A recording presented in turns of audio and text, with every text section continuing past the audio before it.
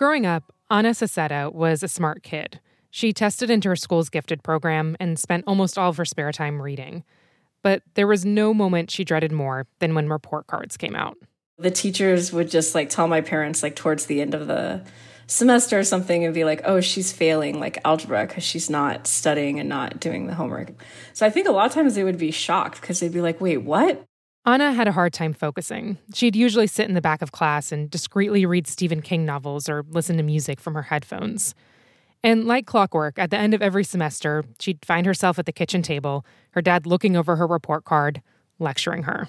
He would always say, he'd be like, you're not taking this seriously. And you would feel like, oh gosh, I feel like I want to disappear. She'd slump in her chair, fighting back tears. Sometimes she'd mentally try to check out of the conversation and play her favorite Green Day song over and over in her head. Keep in mind, this was the 90s. Her dad just didn't get it. He'd ask her, why are you failing your classes? What is going on? Why are you not doing your homework? They would be asking me these questions, and I just really didn't know how to answer that. Education was a big deal in her family. Her grandparents flew to all of her and her cousins' graduations, even for kindergarten. Her dad has a master's degree, her mom a PhD, and they proudly hung their college diplomas in their home office. Diplomas that her dad would regularly remind her did not come easily. He would stress that, and they'd be like, that's disrespectful to me and the work that I've put in. At least that's how I understood it, that I was disrespecting him because he had worked so hard. Her dad was the first in his family to graduate from college. And even as a kid, Ana knew the stories about his childhood and just how difficult it was. He came to the U.S. as an immigrant, and he was a farm worker. He was working ever since he was 6 years old. He came from Mexico with his family, and they'd moved from state to state working on farms. And as migrant workers, they stayed in camps. Not houses, not a neighborhood, a labor camp. The living conditions were really poor, and the pay was terrible. Way below any kind of minimum wage. He grew up in poverty. And how would you feel when you'd hear those stories about him? Oh, I would feel guilty. She desperately wanted to live up to her dad's expectations. Get good grades, go to college, and get a good job. My dad was like, look, all I want for you is to be happy and be financially secure. He's like, I'm not going to be able to help you out forever. So I need to, I want to know that you're going to be okay. Ana wasn't sure if she could live up to his version of okay, but she also wasn't sure she could live with not being that. I did not want to disappoint him. It's I kind of felt I can't be this person that's dragging my family down. I'm Rima Reis, and welcome to This is Uncomfortable, a show from Marketplace about life and how money messes with it. This episode comes from one of our listeners, Ana Saceta, and it's a story about trying to live up to the expectations our families set for us. Oftentimes, we're given a script, a sort of prepackaged timeline we're told to follow in order to be quote-unquote successful. But what if that script just doesn't work for you? This week, Ana, overwhelmed by all of the pressures, tries her best to not go off script.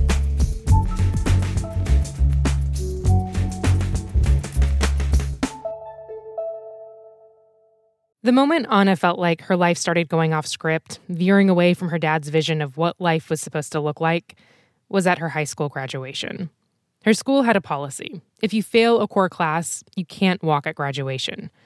And Ana was failing English. It was down to the wire where we didn't know yet if I was going to be able to walk or not. And they kind of the day of graduation, they were like, no, sorry, she's not going to be able to walk in graduation.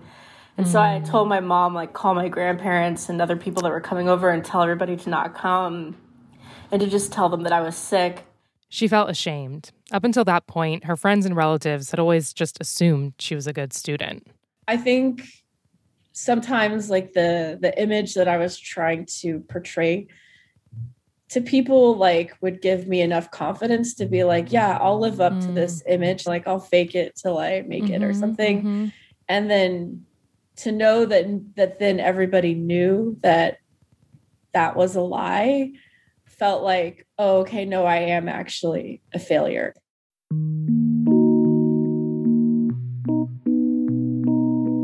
And worst of all, she felt like she'd let her dad down. While all of Anna's friends walked across that stage, their families cheering them on, she stayed in bed, crying under the covers. But then my mom kind of came in and she was like, hey, we tried to tell everybody not to come. Sorry, I get all emotional about this. She's like, but, they're still gonna come. They threw a small barbecue for her in the backyard with her aunts, uncles, and grandparents. No one brought up the fact that she didn't actually graduate that day. She wouldn't until after she finished summer school. After that, Anna was determined to redeem herself. She recommitted herself to the prescribed path. And that fall, she enrolled in a community college in San Francisco. Her parents agreed to pay rent for an apartment so she could move out and get the full college experience. And so then I kind of felt like, oh, okay, like I can start over again. It felt like a big relief. When she went to pick a major, she convinced herself she wasn't any good at math or science. So she just referred back to her parents' life. And I thought that I was supposed to be like my parents, my mom had a degree in sociology. My dad, I think, had a degree in political science. That was like my template. So she decided to major in humanities. And she told herself, this time I'm going to be hyper-focused and be the kind of student her parents always wanted. I remember approaching studying, being like, okay, this is a clean slate and you're going to be like the best student ever and you need to be really on top of it. But right away, she was having the same issues and worse. She'd been diagnosed with depression, which made it hard to concentrate. And she was just overwhelmed. Sitting in her classes, she wasn't sure how much she should focus on the professor versus taking down notes. And when she'd get home, she'd find herself highlighting almost every passage in her textbooks, not sure which parts to retain. Her grades started to tank, and that started this vicious cycle. She'd enroll in classes, struggle, her grades would drop, and then she'd withdraw from those classes. How many classes in total do you think you withdrew from? Oh my gosh. I think in that first 3 or 4 years, I maybe withdrew from 50% of my classes. She kept telling herself, no problem, I'll finish them next semester. But 4 years into community college, as her friends started graduating with their bachelors, Anna still hadn't even finished her core classes. And it was really just kind of like a lie that I was telling myself to be like, no, you've got this, you'll catch up. And then finally having to sit with myself for a second and face reality, be like, no, you're not actually gonna be able to catch up, and you're not, this is not working. And her parents were paying for all of this every time she dropped and re-enrolled in a new class. Would they get refunds? No. Oh. No. It would, it just would feel awful. It's not easy for them to just pay for my rent and pay for my books. It was it was a bit of a financial, strain. That would be you're building up this debt to my parents. She finally decided she just couldn't keep racking up that debt, financially or emotionally. So she called up her parents, and with her dad's immigrant story ringing in her head, she broke the news.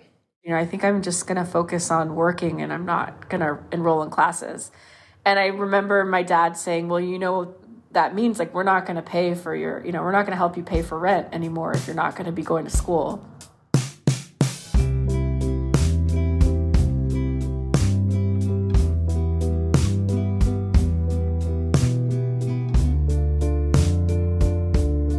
Coming up after the break, Anna tries it her own way.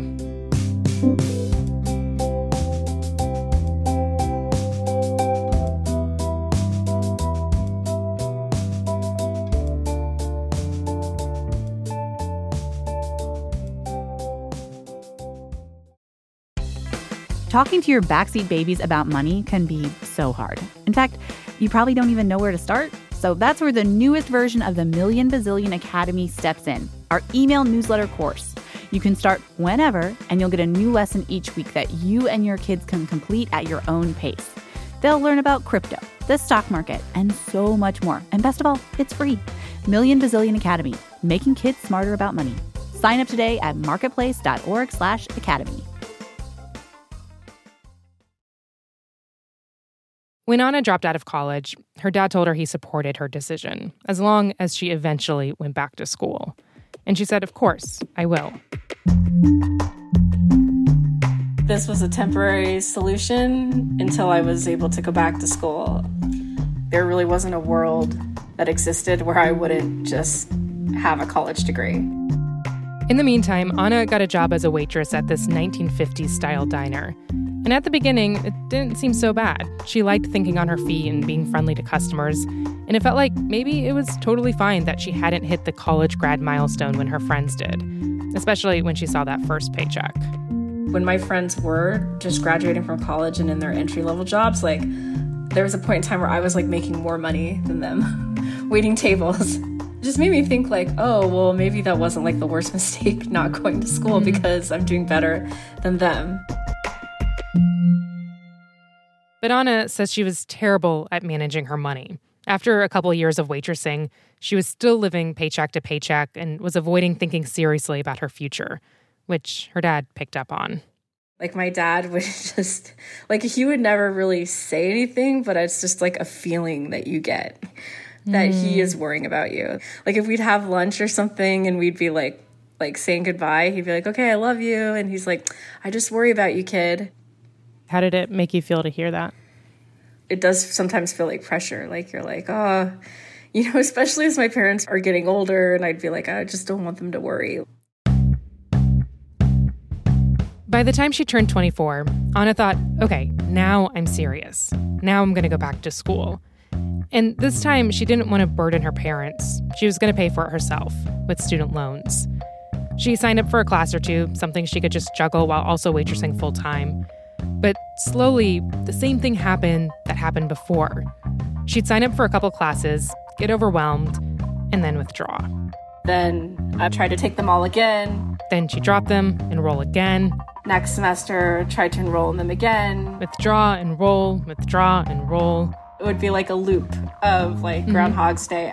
How many times do you think you tried to go back? I mean, I almost want to say like every semester, like 12 or 13 years. Oh, wow. Every semester for 12 years. Yeah. Almost every semester I would at least enroll. How much in student loans did you take out over the course of your 20s? Close to 20,000. Those 12 years, by the way, include all the classes she's done since graduating high school.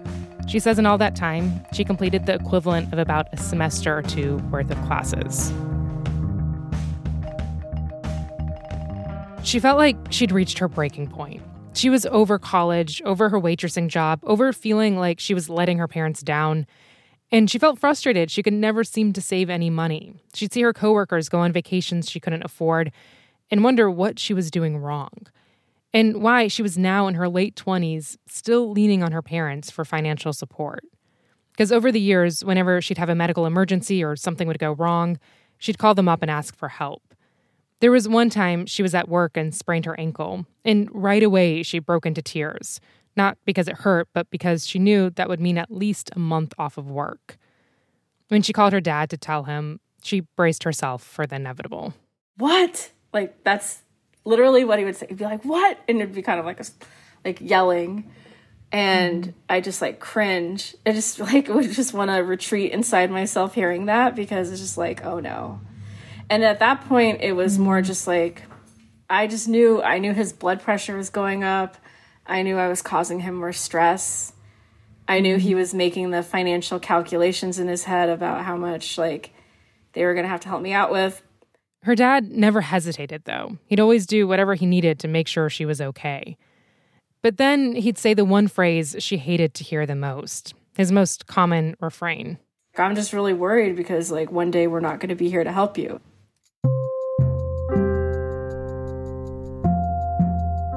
In those moments, Anna's brain would spiral a bit.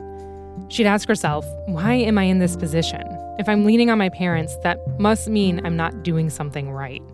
that must mean I'm not working hard enough. And if I'm not working hard enough, then I'm not grateful for the sacrifices and the hard work that he put in. And if I'm not grateful, then am I showing him that I love him enough?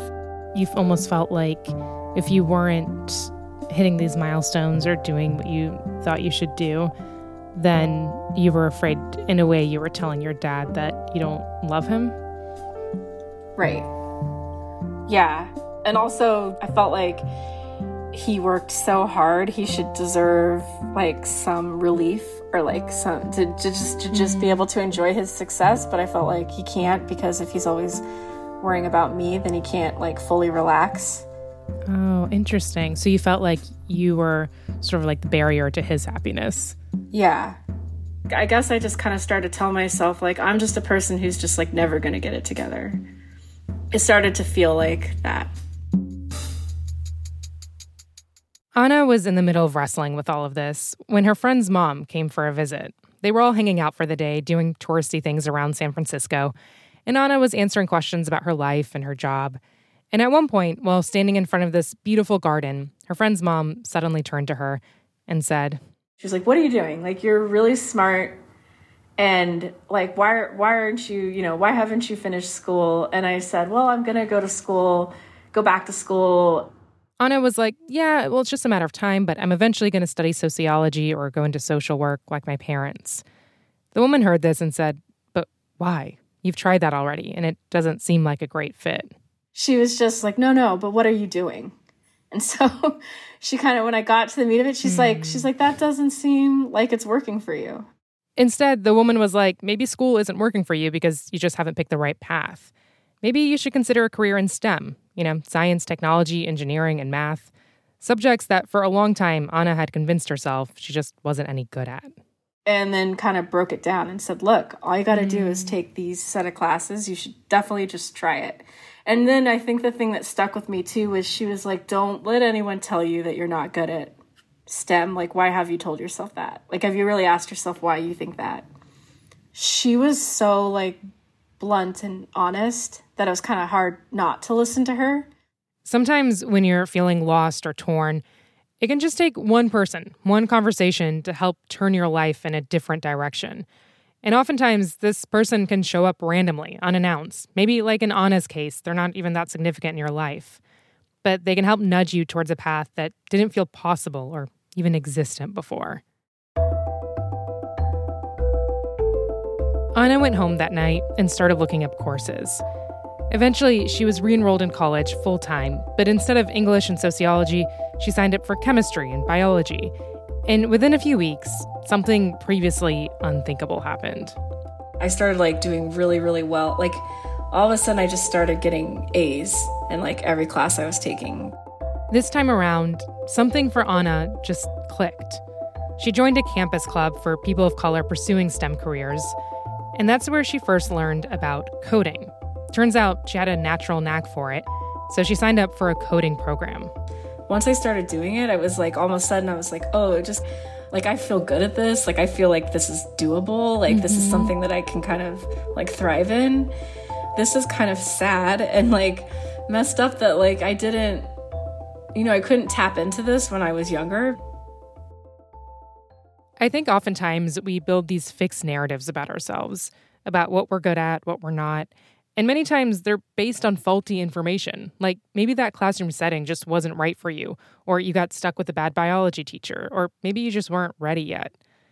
For Anna, a big part of why she thinks it worked this time is because she finally had access to affordable healthcare, like therapy and medication for her depression. As she learned to code, it made her reevaluate everything that came before this. Why did she think she had to go to college right out of high school? I just regret feeling like I had to keep struggling to try and do something that wasn't working for me at the time. Or just not have punished myself so much, because for a very long time I carried around this label that I was you dropped out, you're a failure, At 38 years old now, Anna thinks of college much differently. She no longer sees it as this requisite for a good life. She completed a 1-year coding program, and she's also got a bachelor's, a liberal arts degree cobbled together from all the classes she'd taken over the years.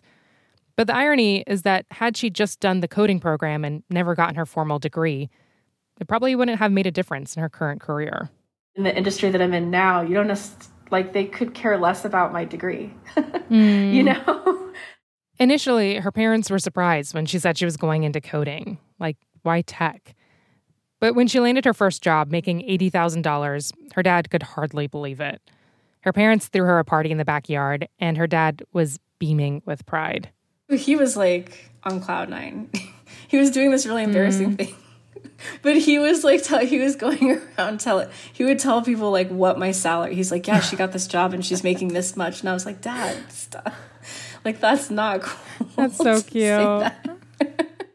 Since graduating, Anna spent a lot of time thinking about her 20s and how her dad actually felt. Yeah, this is Leo Salceda. That's Anna's dad. We brought them together to talk about all of this. Dad, you always tell us, like, I think maybe every conversation we have, that you're always going to worry about me and Martina. Like, you'll never stop. But, like, is there a place where you would see me reaching where you would maybe stop worrying at least a little bit? When you grow up poor, you almost have a mentality of survival. And so you're almost always expecting something bad to happen. And it's that kind of worrying. It's just worrying about your well-being. And I think that when you start learning about coding, that's when I started worrying less. Because I knew you didn't want to wait on tables for your whole life. That's what I was worried about, that you would end up doing something that you didn't want to do.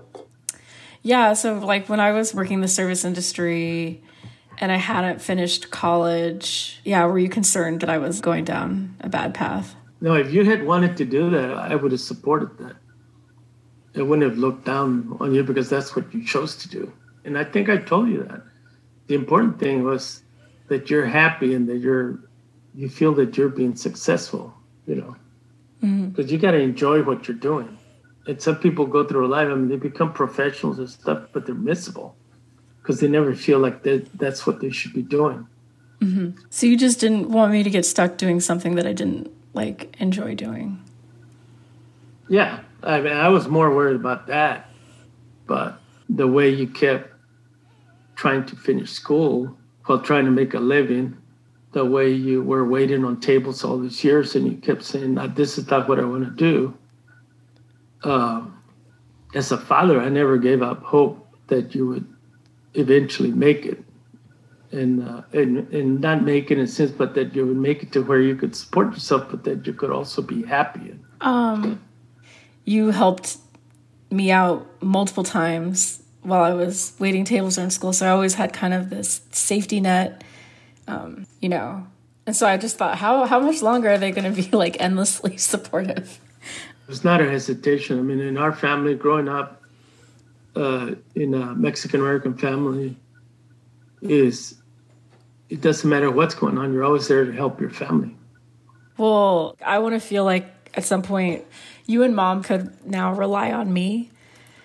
I know we're Dad, don't worry. I know we're ways off from that.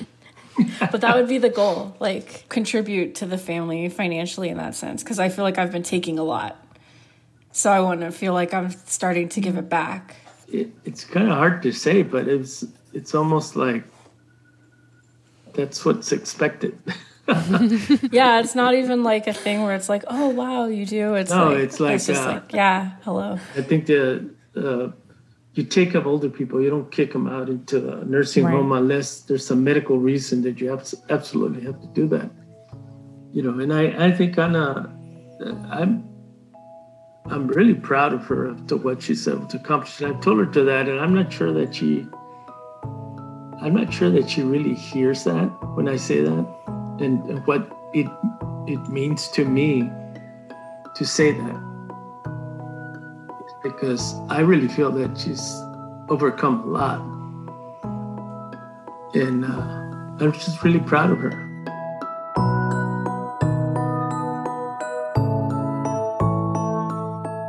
It's been a few years since she started her career in coding. And as it goes with any industry, it hasn't all been rosy. She's gotten laid off twice, once because her company downsized and another time because of the pandemic. She has a job now, but she's realized no matter what path she's on, there will always be new anxieties. I kept thinking I'm going to reach this place where, like, you'll have full peace. Like, you know, like, you're not going to have to be worrying about your set. And I'd be like, no, you know, now there's a whole other set of things to worry about. Are you going to buy a house at some point? Are you set up for retirement? So I realized, like, oh, yeah, there's no, like, terminal, like, you know, there's no, like, thing where you're like, now I've made it and I never have to worry anymore. I can relax. Yeah.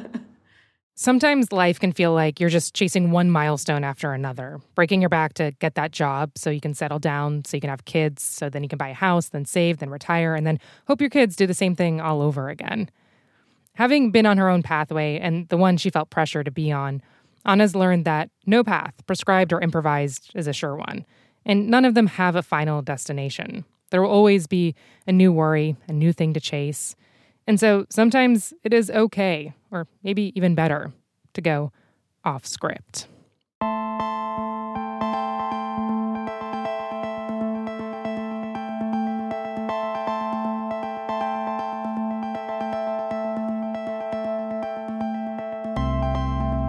All right, that is all for this week's show.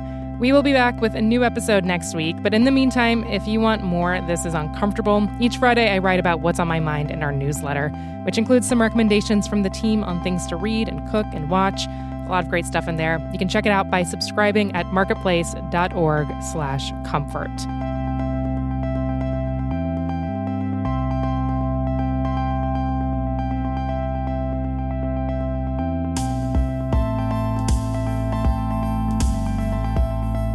This Is Uncomfortable is me, Rima Jerez, Megan Dietrich, Haley Hirschman, Pierre Balanon-Rosen, and Camila Kerwin.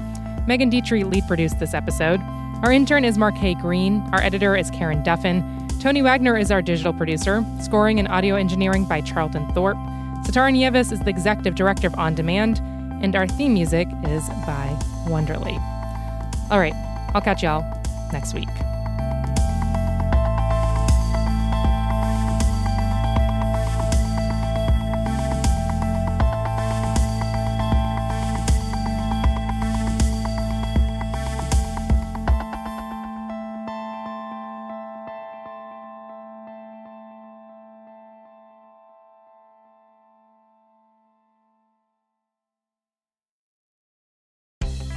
Talking to your backseat babies about money can be so hard. In fact, you probably don't even know where to start. So that's where the newest version of the Million Bazillion Academy steps in, our email newsletter course. You can start whenever, and you'll get a new lesson each week that you and your kids can complete at your own pace. They'll learn about crypto, the stock market, and so much more. And best of all, it's free. Million Bazillion Academy, making kids smarter about money. Sign up today at marketplace.org/academy.